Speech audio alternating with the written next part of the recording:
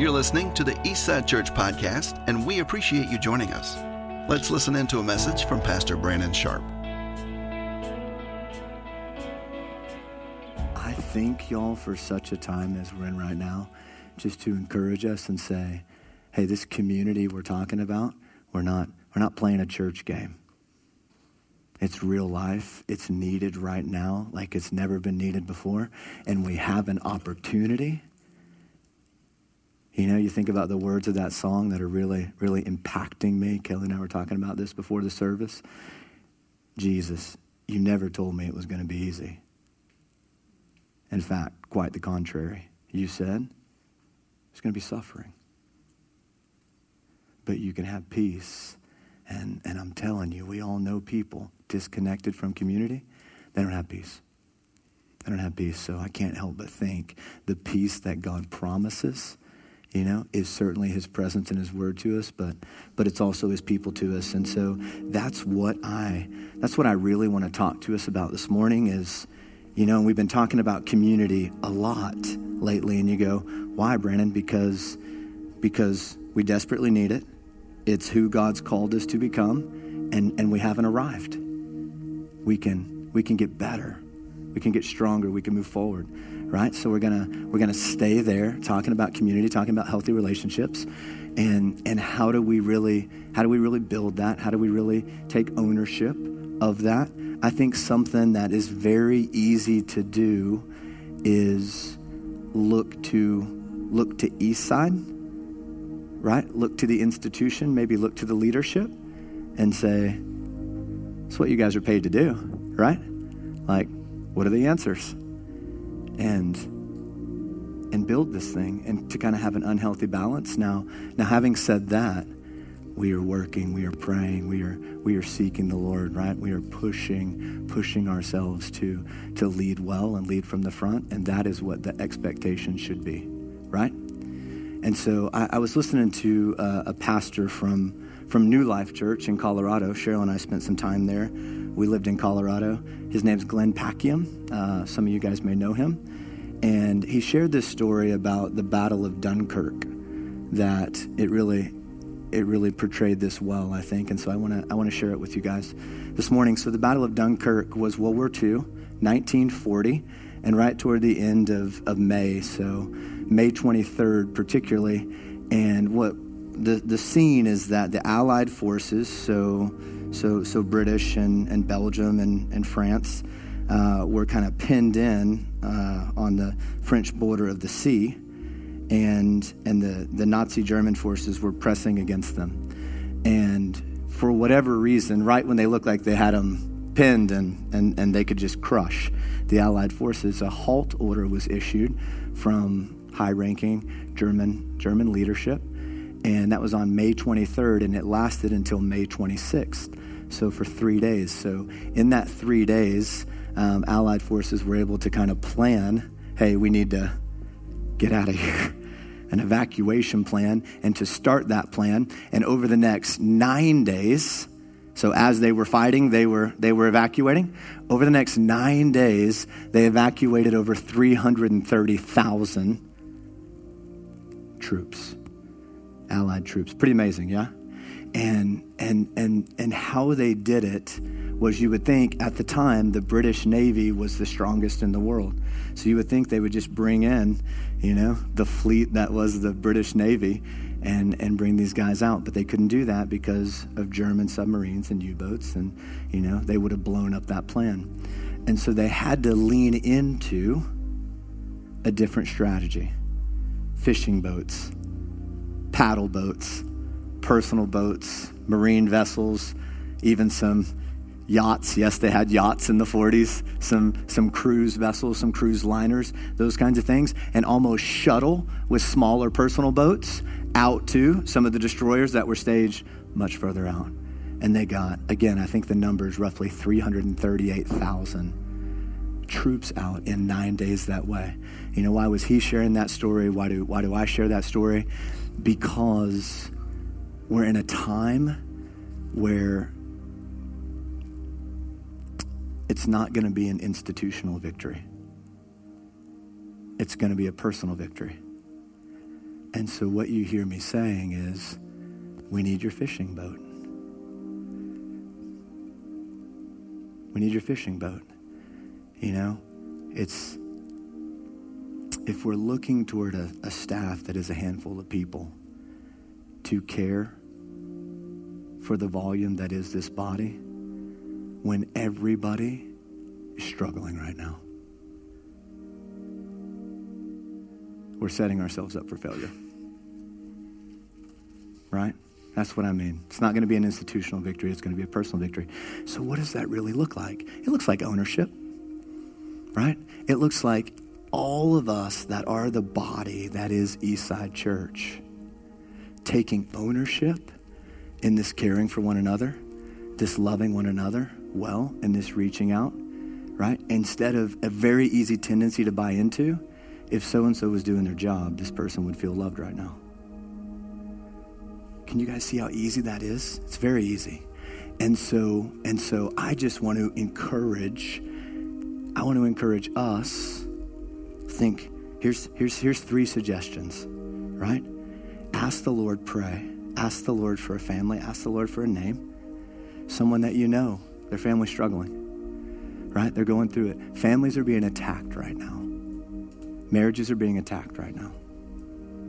Serious struggle in our body. And you probably know about several. Lord, what family do I know that's struggling? It could be relational. It could be financial, right? It could be job related. It could be a lot of different things. It could be health related. We have several families struggling majorly with health issues in our body. Give me a name of a family who's struggling. I'm going to pray. I'm going to touch. I'm going to reach. It's easy, y'all. When I get on the phone, I don't know what I'm going to say either. Beyond, checking on you. Love you.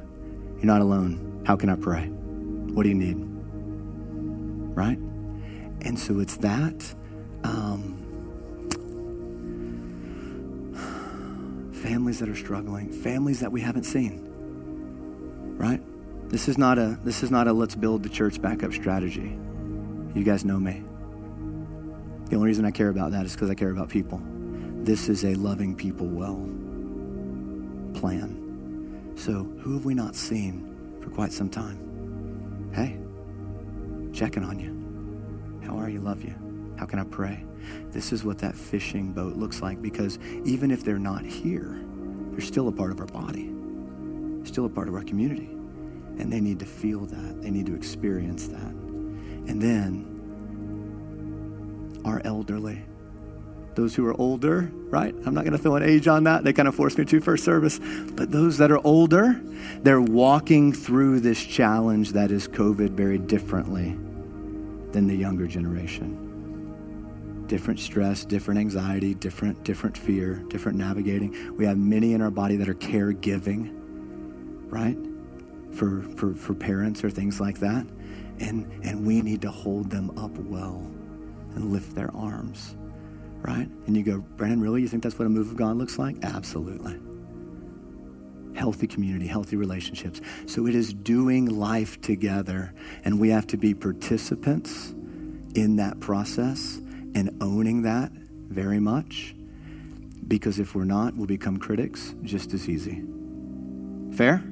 So as we're doing life together and as we're engaging one another, we're going to be in Matthew 5. So you guys can turn over there.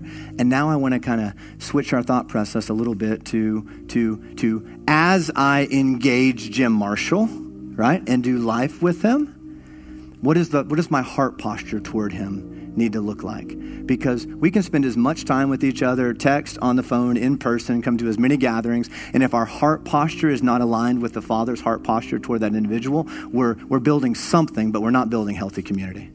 We're not building healthy relationships. We have to align with heaven in engagement and posture to build that. So let's go to Matthew chapter 5. He starts with the Beatitudes, and we're not going to go through them all for time's sake here. but I just want to give you maybe a different way of thinking about the Beatitudes. Oftentimes when we look at them, Jesus is talking to his disciples here. And oftentimes when we look at them, we think, Lord, these are attitudes that you want me to strive for, right? This is what you want me to become. Or in our relationship with the Father, as we go through that, and he draws us to himself, and we have sober judgment about our condition, and there's our poor in spirit, there's our mourning, there's our comfort, those kinds of things. I think that's absolutely true. But the last time I went through them, I also saw a very relational aspect to them, right? If we're in relationship with one another, then when Nick hurts, I hurt. Do you guys see that? There's a poverty of spirit there. There's a mourning there. There's a meekness there. Think about meekness, self-restraint, power under control. There's a peacemaking there. This is not just about us and the Father. These Beatitudes are also about us and each other. Right? And so it's very difficult, but what I see the Lord reminding us of in the Beatitudes is, hey, when you're in relationships and they get tough, don't be discouraged. Keep going. And he even says you can, even when there's persecution, you can rejoice and you can be exceedingly glad, right? Because all these promises are coming to those who invest in the people of God. It's the way I process it is when we do marriage counseling, one of the loudest things you say is, hey, go into this thing with realistic expectations. It's not going to be flowers and tulips and roses and happy and singing all the time. Like, there's going to be rough days. And the reason we do that is because then when those rough days come, discouragement won't set in. And you won't walk away. So just seeing the Beatitudes a little bit in that light. Hey, here's realistic expectations, not only to walk with me, but to walk with my people. And so when you get in those places, remember you're blessed right there. Remember there's promise right there. And don't lose heart and don't lose your joy. It's interesting to me that it goes right into, you're the salt of the earth. But if salt loses its saltiness, what good is it? Throw it out, trample it, right? Look to your neighbor, even if your neighbor's far away, and say, stay salty. Stay salty. Right? How do we do it? Y'all, we take heart when it's hard. That's how we do it. And so what I want to do is we're going to walk through basically 6 places where the Lord said, you've heard it said like this, but I say this to you. But before we get there, Jesus sets it up by saying, I think in, 17, maybe 20-ish. I'm just going to walk through it with you a little bit. 17, he says, don't think that I came to abolish the law. I came to fulfill the law. Nothing of the law is passing away, not one jot, not one tittle.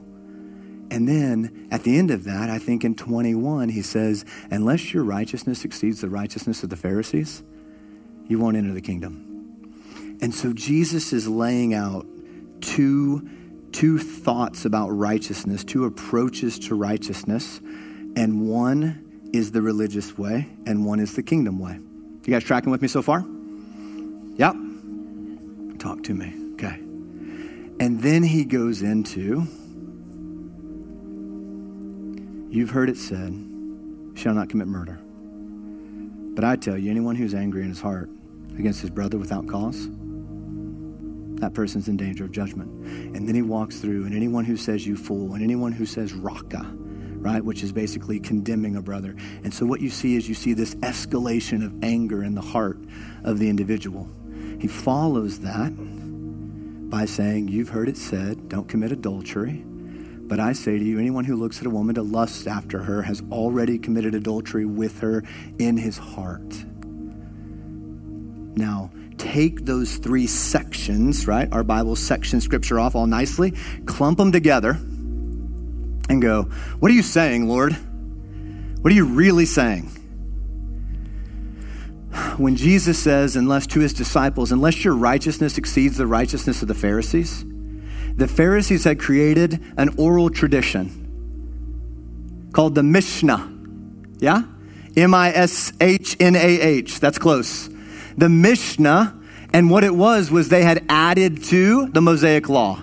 And it was robust, like lots and lots of commandments, lots and lots of details. And what this was their interpretation of the law. This is how you walk out that law. But they got into a ditch as they did that because they took away from God's holy law given by angels, and then they added to it their own interpretations and their own opinions of that, and then they took those two things and they put them on the same level of authority.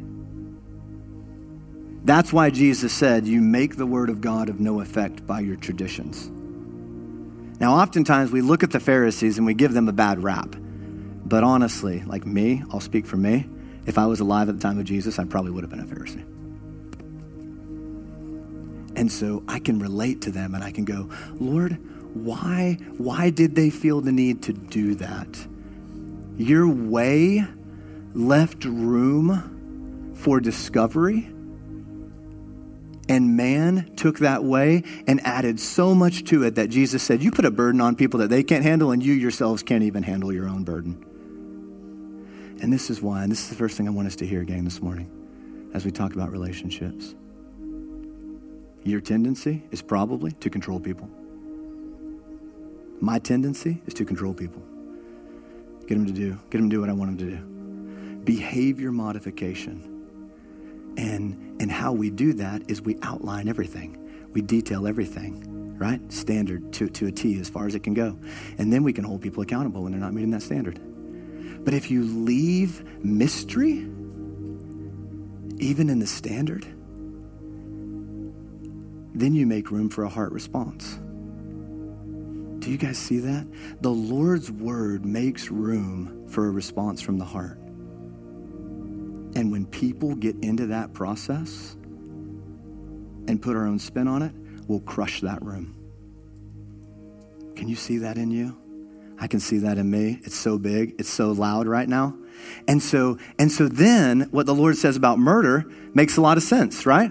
Like I'll use Kelly for an example. My responsibility before God goes so much further with Kelly than I just have to not kill you. But listen, this was their world. I mean, come on. This is how they thought. Like, this is what I have to do to be righteous before God, not kill you. But you can't build relationship on that. Kelly can keep breathing under that kind of law, but it doesn't build anything. Can you see that? And then Jesus steps in and says, no. There's so much more to it than that. That's way out here. That's external. But there's also this space of the heart. So now I see my responsibility before God is to keep my heart postured rightly before Kelly, and to not let anger creep in undealt with over time and turn into a root of bitterness. And it's the same thing as doing with the adultery conversation. Right? They would have said, like, this is what I need to do to be right before God, not actually commit adultery. And the Lord says, no, so much bigger than that. There's this space in your heart that I want to mold and I want to shape.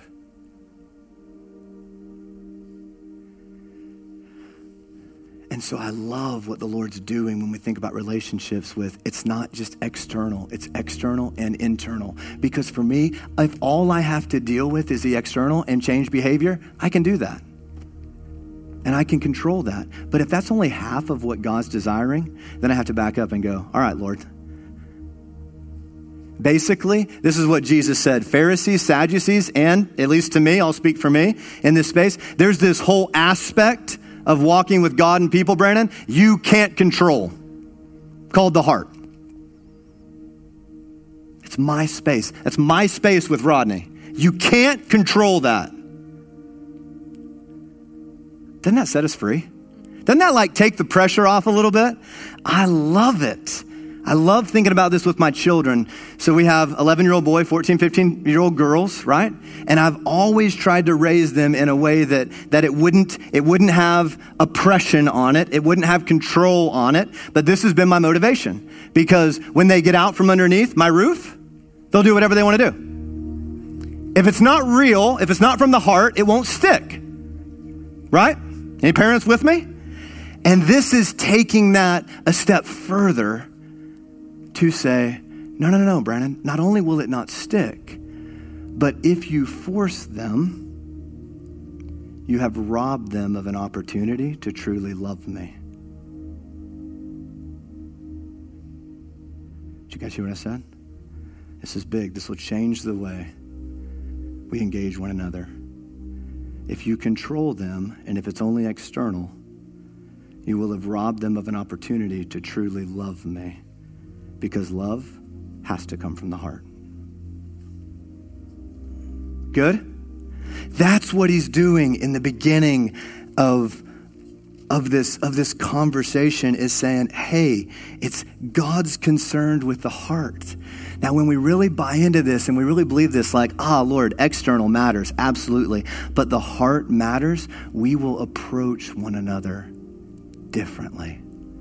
We'll approach one another in an honoring way, knowing that we don't have the ability to create what needs to be created. The Spirit of God has that ability alone in the human heart. So we'll be much more mindful to stay out of the way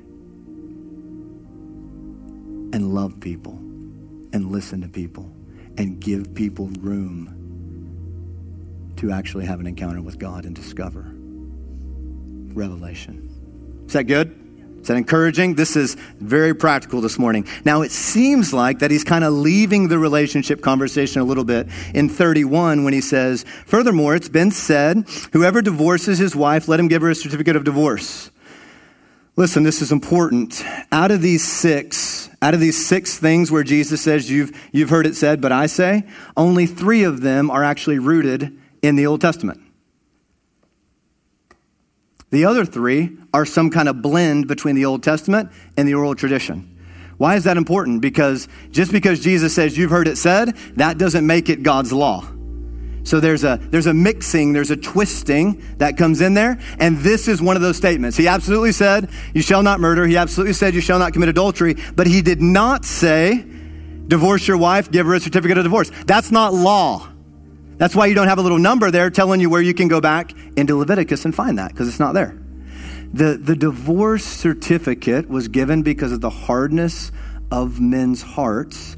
And what it did was it actually freed up the divorced woman to go and keep living life, right? And get married again. But they had made it this, there was this tension going on in the day between 2 rabbis, one named Shammai, I think, and the other Hillel. And they had 2 different schools of thought about many things, but certainly about divorce and relationships. Many of the questions that you see the religious leaders coming to Jesus with are based on the tension in the current debate of the day between these 2 schools of thought. One said, you can only divorce her for sexual immorality. And the other said, if she burns your dinner, you can send her away.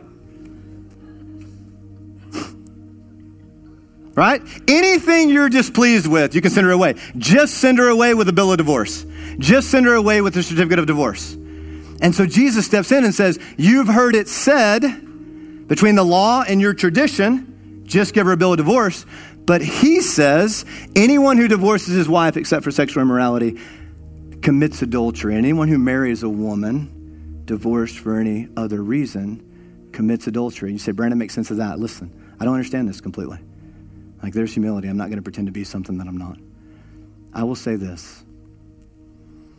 What I see the Lord saying large in this conversation is there was a group of people in a train of thought that said, throw a marriage away easily. Throw a marriage away for any reason you want. And Jesus came in and said, no, there are certain extreme conditions where the marriage covenant cannot survive. But so much more of the time, the marriage can survive. You fight for it, right? You fight for it. Don't throw people away easily. Don't throw your wife away easily. And so when I think about this and I pan out on the larger context of where we are and what culture looks like, we have a culture that's ready to throw you away in a heartbeat. Throw people away in a heartbeat. Don't cross me. Don't offend me. Don't look at me the wrong way. Speak to me the wrong way. Don't post something on Facebook I like. Certainly don't disagree with me politically, because if you do any of those things, the relationship is over. And the Lord would say, no. We don't approach people and approach relationships mindful of all the reasons and all the things that they could do or not do for us to sever that relationship. This is deep, y'all. This is heart stuff we're talking about this morning. But if my approach is to be like the Lord's approach, it will be, there are times and there are extreme conditions where this relationship may not be able to continue, but there's 1,000 wrongs that I can see you through. There's 1,000 wrongs we can work through together, and we can mend and we can reconcile and we can make this thing work.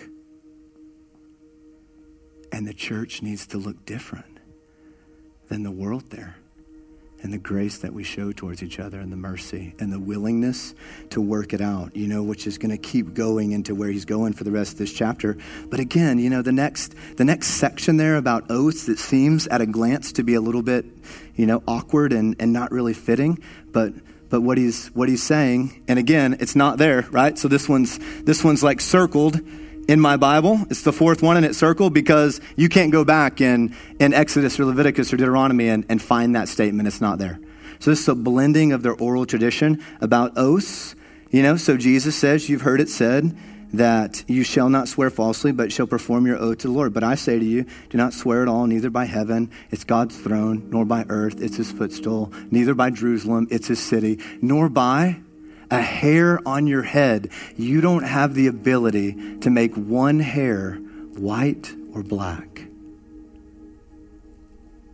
So don't swear by it, right? Now, why? Think with me, right? He's certainly saying this in relationship with the Lord, but think with me in relationship with one another. Why would the Lord say, don't swear? Because if you have to swear by something greater than yourself, it's because you don't have credibility. If you have to go beyond my yes is my yes and my no is my no, if I have to graduate to this place of, I swear, I'm actually serious, I'll really be there,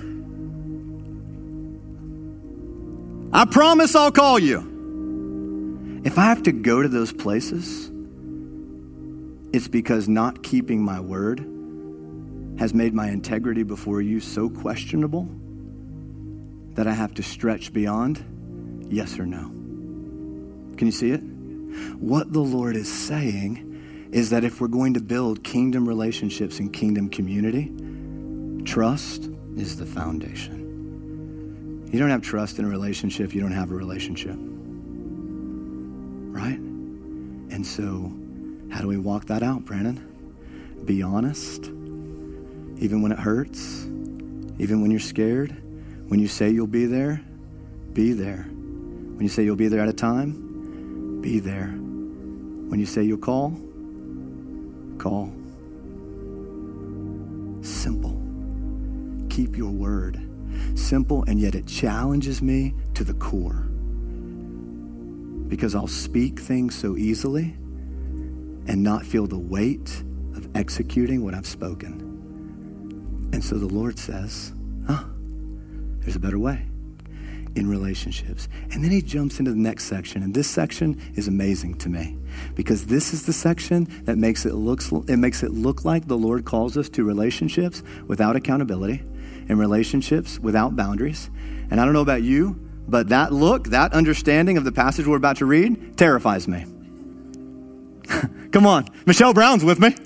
Right? It's scary. Like, Lord, you're really calling me to seemingly a place of abuse, seemingly to a place where I would be a doormat and just let people run over me. This doesn't seem like you, God, and I've got good news. It's not. He's not calling us to that place of having no standard, having no backbone, and having no boundaries. And so we can trust him there, and we can walk together there. Let me take you through it. You have heard that it was said, an eye for an eye and a tooth for a tooth. But I tell you, by the way, that's really there. But I tell you not to resist an evil person. Whoever slaps you on the right cheek, turn the other to him also. If anyone wants to sue you and take away your tunic, let him have your cloak also. And whoever compels you to go 1 mile, go with him 2. Give to him who asks of you, and from him who wants to borrow from you, do not turn away. You have to go back to the law in Exodus and Leviticus and Deuteronomy to understand the context here. That's where eye for an eye comes from. At a glance, it looks like revenge. You hurt me, Nick, I'm going to hurt you equally. What it is it's a law of restitution. It's a law of restitution, right? If you're taking notes, write that down. It's not revenge, it's restitution. So So what this would look like in the event that Bethany has an ox, and her ox kills my ox, right? What the law says to avenge me, in the sense to make it right for my wrong and to protect her, is all I can do is come to you and say, you owe me an ox. I can't come to you and say, your ox killed my ox. Give me Joshua. I want your firstborn. Do you see that? The Lord limited the restitution. The Lord protected. An eye for an eye is not vengeance. An eye for an eye is protective and limits. All you can do is cover the loss. Right? Can you see it? Does everybody see it? Because if not, I'll walk through it again. It's very, very important. Because we can trust the Lord in relationships because He's for healthy boundaries. So it's a law of restitution. Now, what He's saying to His people is this. When you're the one that has caused the wrong, Brandon, the law says this is what you have to do to make it right. Give Bethany your ox. As my disciple, speaking for the Lord, as my disciple, I want you to do more. I want you to go beyond that. Go beyond the minimum required. Isn't that beautiful? Why? Why do that? Because the relationship is priority. Restoring the relationship is priority.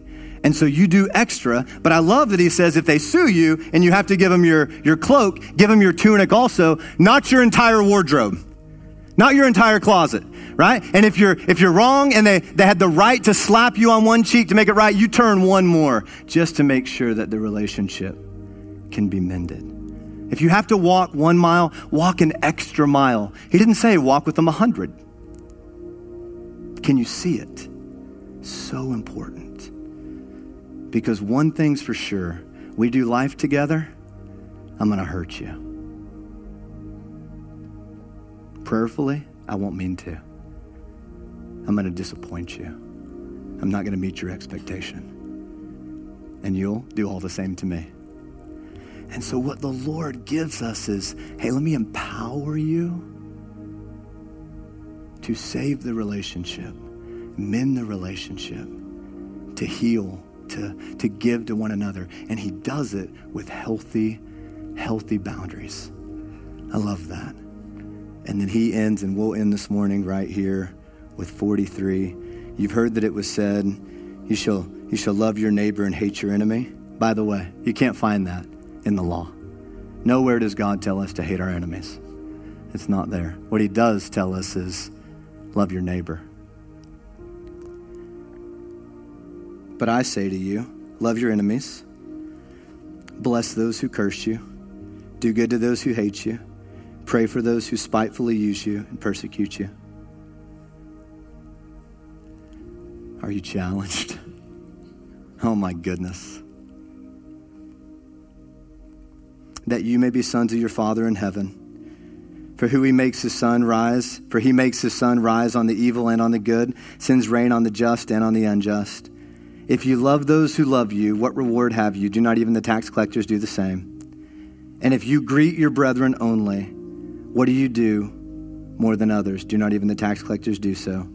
Therefore, you shall be perfect as your Father in heaven is perfect, or mature. You should be mature as your Father in heaven is mature.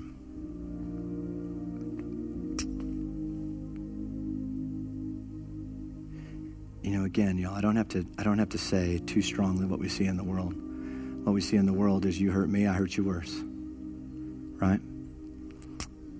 But when Jesus says, and think about in the context of relationships, when Jesus says, even those who are your enemy, this is what I want the posture of your heart to look like toward them. I want you to love them. I want you to pray for them. I want you to bless them. And I want you to do good to them. Those 4 things. Then for me, I go, Lord, how quickly do I leave that place, even with someone I would call a brother or a sister, right? when they offend me, they do something that let me down, not what I wanted to be or what I don't want it to be, whatever. In this place where, not when I say I'm offended or not, but the place where I really stop being mindful to love them, I stop blessing them, I stop praying for them, and I stop doing good to them.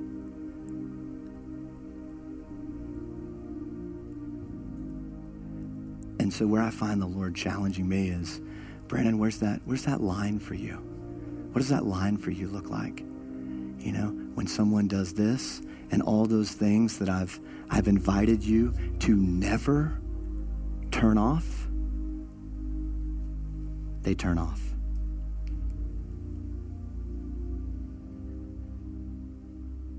That's the place. You guys can stand with me. That's the place.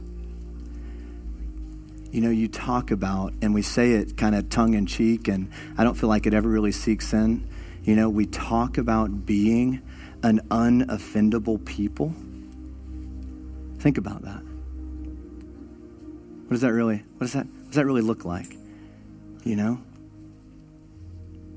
it looks like abuse, so we say, nope.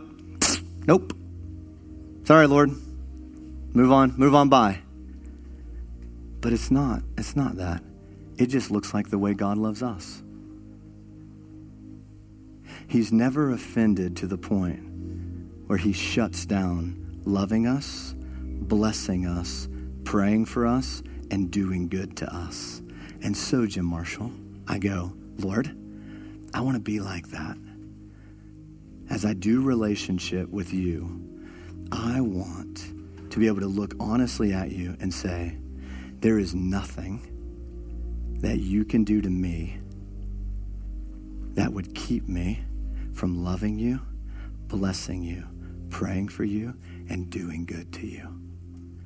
You don't have that power over me. See it? Did you see it? Don't give people that power over you. I'll close with this. There's another scripture in the Gospels that says, when we love like that, it'll be like heaping hot coals on the head of our enemy. And so if you understand that like I've understood that most of my life, you go, finally, Lord, revenge, pain, suffering.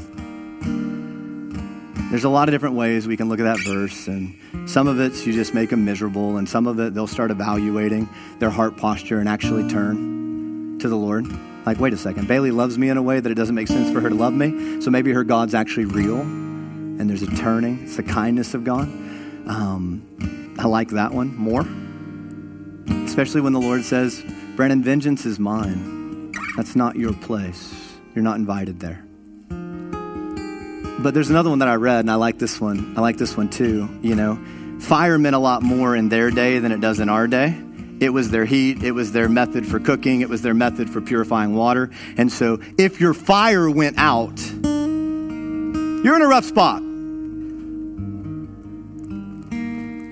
But if a neighbor had fire and had coals, then you could go to your neighbor's house and your neighbor would share some of those hot coals that would go into a container that you would carry on your head back to your house and back to your fireplace, and you would have fire again. I like that imagery. I like hot coals. I want to love when it hurts and think that it could be a lifeline for the other person. Father, we bless you.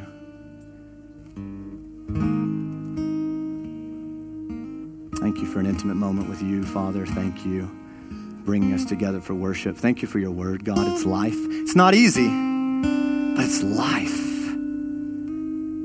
And God, it can empower us to build relationships that are miraculous. If we'll do it and we won't grow weary, if we'll stay, if we'll fight, if we'll love like you do, even when it hurts. I pray blessing and great grace over my family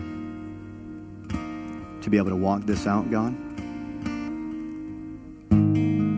because we need it, and even more so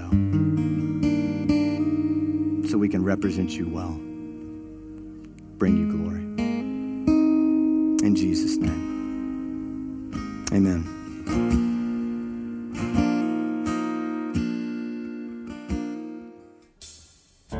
Thanks for joining us today for our podcast. Eastside Church exists to help people encounter Jesus, be equipped to grow, and engage their community. For more information, please go to our website at eastsidechurch.co.